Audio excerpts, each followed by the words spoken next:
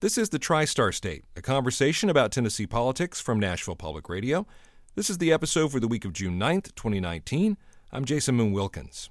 There's an official date for Representative Glen Casada to leave his post as Speaker, but for some lawmakers, August 2nd is not soon enough. They want him to resign before then.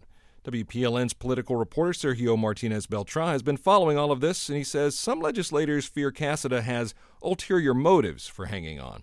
Hi, Sergio. Hi, Jason. So Casada says he will step down in about 2 months. Why the wait? Well, his decision to resign on his 60th birthday has raised a lot of questions.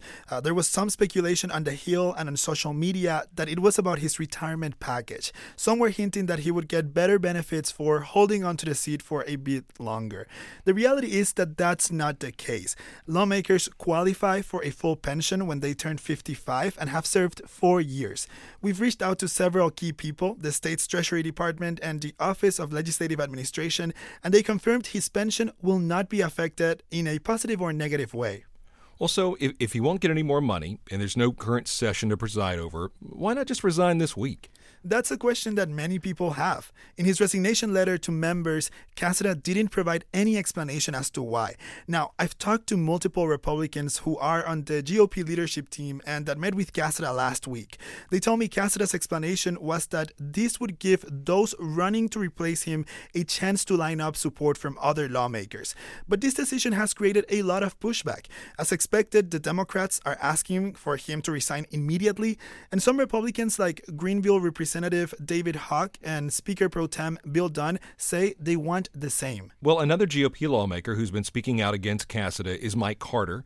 The Hamilton County representative has accused the speaker of rigging an ethics investigation as part of this whole scandal. Yes, and that back and forth continues, Jason. We got a hold of an email Carter sent 2 weeks ago to members of the House. In it, he says he stands firmly by his comments and accusations about the ethics investigations. And he's also saying he's worried about Casada staying in power even for a couple of months. He tells the Times Free Press that could be destructive to the House. He says Casada is using his position and his campaign fund to punish those who challenge him, and that Casada wants to, quote, pick his successor so that he will, in effect, be the shadow speaker. The shadow speaker. That's quite a statement. It's important to remember that Casada is stepping down from the speakership. He has not indicated he'll resign from the House, so Carter is petitioning his colleagues to kick Casada out. So what's next, Sergio? Are some lawmakers still hoping to hold a special session? Yes, House Majority Leader William Lamberth and Casada himself have called for a special session. Casada wants it on the same day of his resignation, but it's unclear at this point if that'll happen. Governor Bill Lee has the ability to call a special session, but he has said he is not planning on doing so at this point. And there are several members who are against it, mostly because of the cost, about $41,000 a day, assuming all 132 members of the House and Senate are present.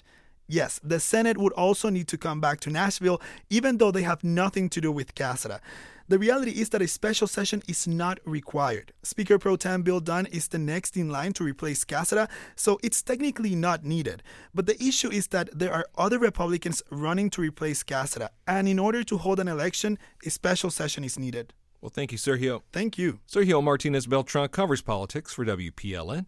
You can keep up with our political coverage by subscribing to the TriStar State. You can find that at WPLN.org/TriStar or on your favorite podcasting app.